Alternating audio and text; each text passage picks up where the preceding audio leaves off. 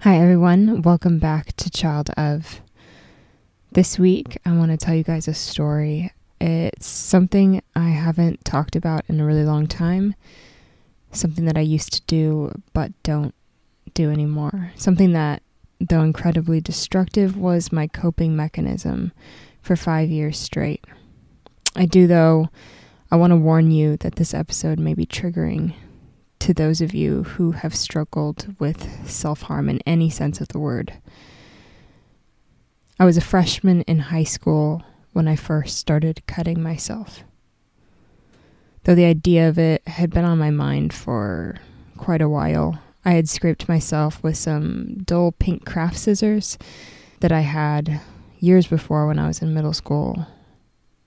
I'd also hit myself in the face with books sometimes, while calling myself stupid or idiot over and over.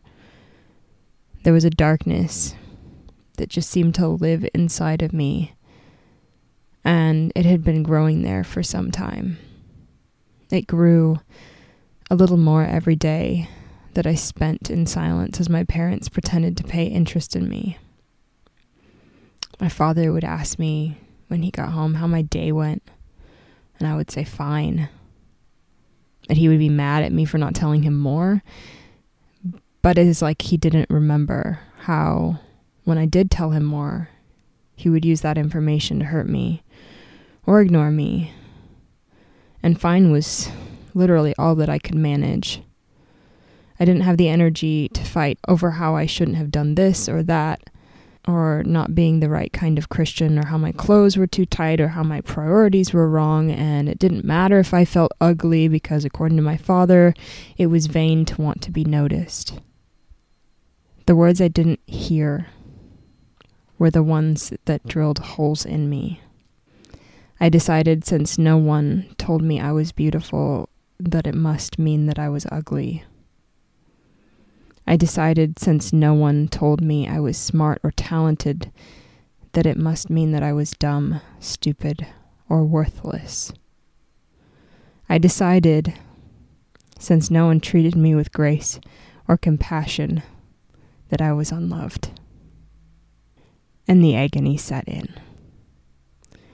The silence burned me from the inside out.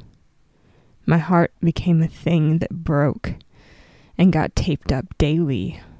So I decided to find a way to bring what was invisible to the outside.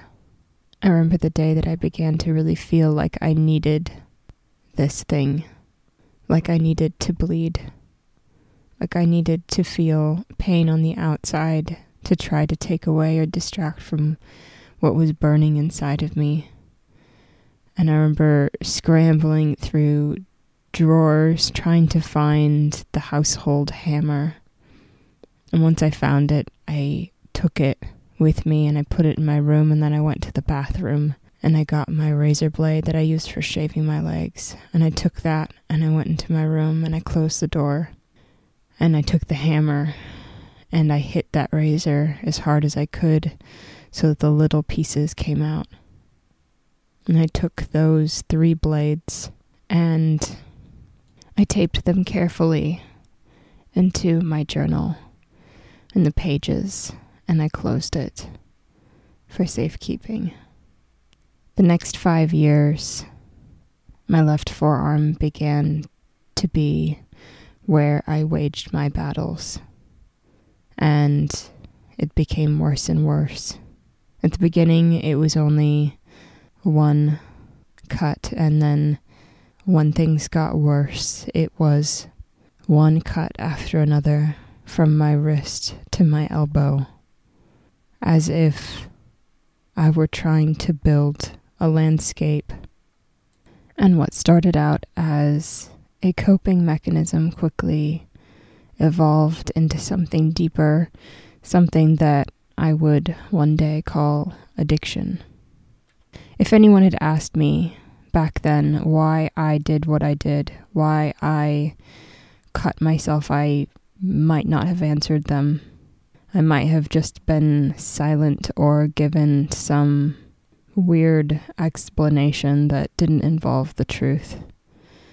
It wasn't until some time later that I fully acknowledged that the reason that I cut myself was because my father made me feel crazy and worthless, and I needed some way to see what he was doing to me because it was all mental. The times he tried to convince me that I was lying when I knew that I wasn't. The way that he would repeat things until I couldn't take it anymore. The hours at the dinner table being forced to listen to him say the same thing 500 different ways.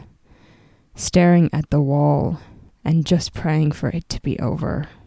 The days that he was angry because I hadn't done something like load the dishwasher, and it became a mark on my very character or the worth of who I was. I tried so very hard to be good, but I didn't want to be lied to, and I didn't want to lie, and that seemed to be all that he was interested in. And the harder that I pressed back and said that I knew what I saw, that I knew what I heard, that it wasn't true, that I wasn't crazy, that I wasn't selfish, that I wasn't vain. The harder that I tried to prove to him that he was wrong, and that I did see things clearly, and that no matter how many times he said it, it didn't make it true, the worse it got for me. During that period of my life, I didn't know words like gaslight, or scapegoat, or brainwash. I knew what they felt like. I knew what it was like to live in those words, but I didn't have them in my vocabulary. All I knew was that something was wrong, very wrong, and nobody wanted to fix it. Nobody wanted to do the basic and human thing and to love me as I needed to be loved. I began to believe, after some time of this, that the things that they didn't say to me were true. That I was ugly, that I was unlovable, that I was stupid, an idiot, worthless. How else did my life make sense? And through that lens, I began to hate myself. And what was just a coping mechanism, that's how it became an addiction. Through hate, through misery, through isolation. The times that I spent sitting in my room watching myself bleed became some of my favorite moments. They were the only times that felt genuine, and everything else felt like a lie. And as the years crept on, I began to hear this voice in the back of my head telling me that each cut was not enough, that I needed to hurt myself more. And that's how it began to creep from 1 cut to 2 to 3 to 4 to 20 to 25 to 30. I cut other parts of my arms. I cut my leg. The more I hurt myself, the less it felt like it was enough.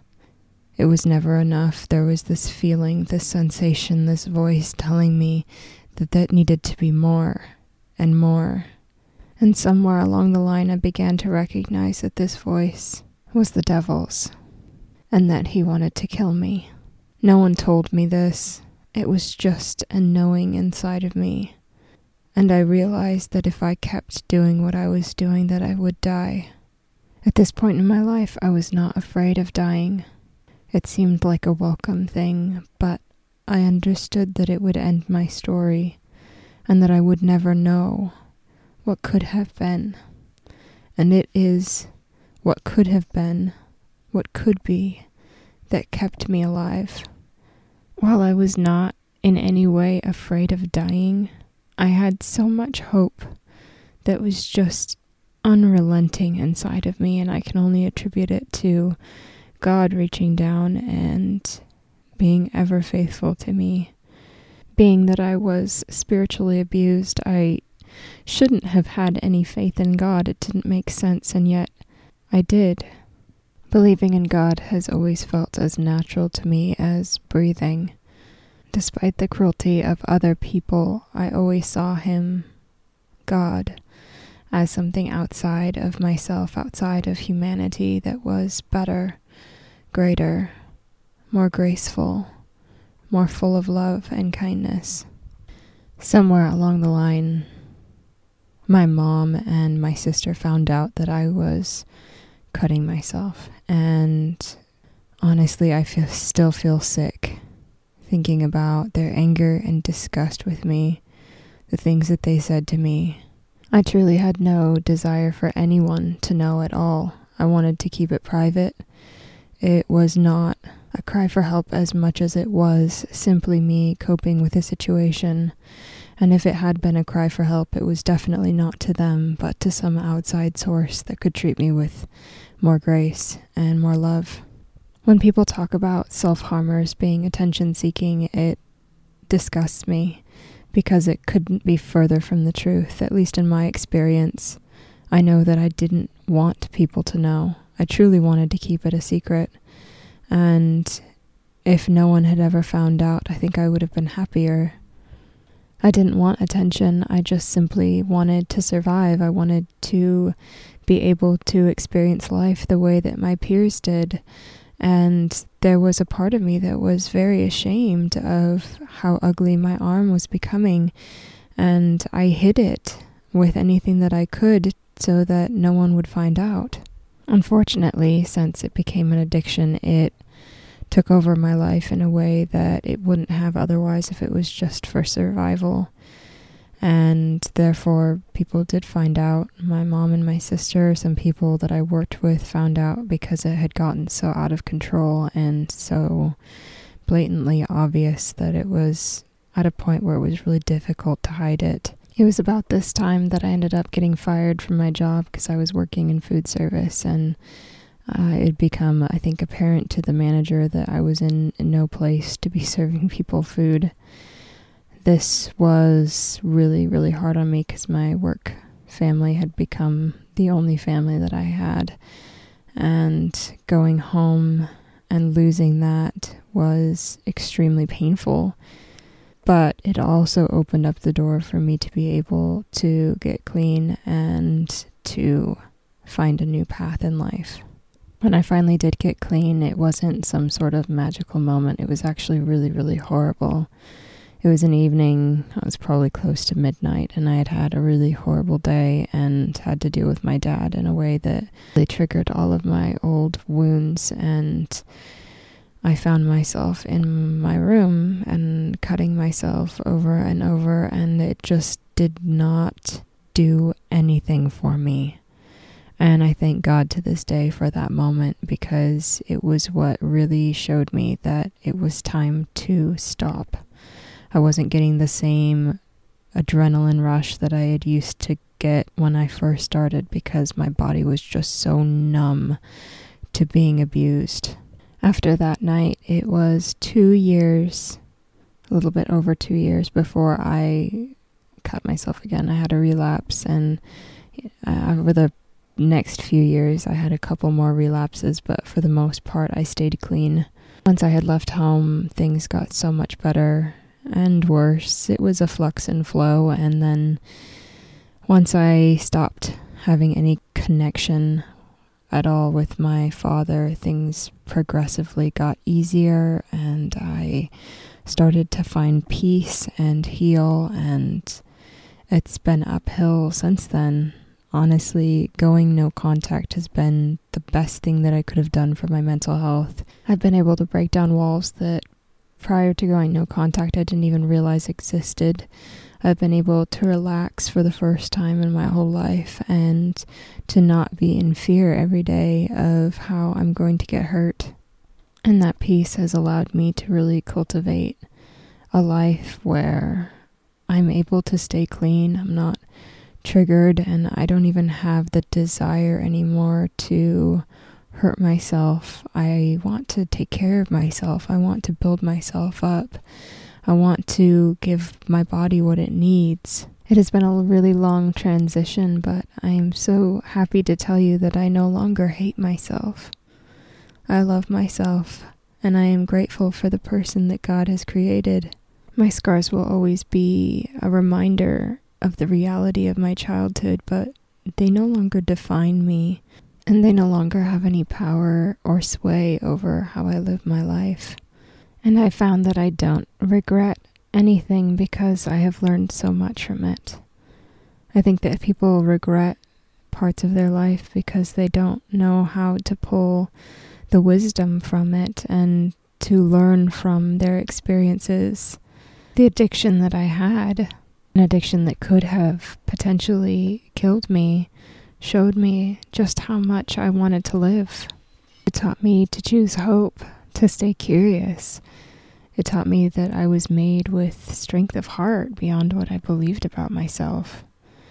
The future is always more than we can imagine in the present, and I wanted my future despite my present. I refused to believe that abuse and neglect would be part of my life forever, and so I lived. I actually started running every day. I made it a challenge that I would run every day for 1 week, and then that led to 2 weeks, to 3 weeks, to 3 months, to an entire summer, to a year. And I was so proud of myself for doing something that built my body up instead of tearing it down. And ironically, running made me just as miserable as cutting. I wish I had known that sooner, that I could have the same amount of pain and adrenaline that helped me wake my body up out of my anxiety, that was healing and not destructive. That's all for this week's episode of Child Of. I'm your host, Joanna. As always, you can reach out to me via Instagram. Both my personal and the Child Of Instas are linked in the bio. I would love to hear from you. And if this episode impacted you, if you had a similar response to coping with a narcissistic parent, please hop over. I would be so blessed to hear your story. And if you're new here, episodes are out every Tuesday, so don't forget to subscribe and turn your notifications on so you know right when a new episode is available. I hope you all have a blessed and peaceful week. I'll talk to you again next Tuesday.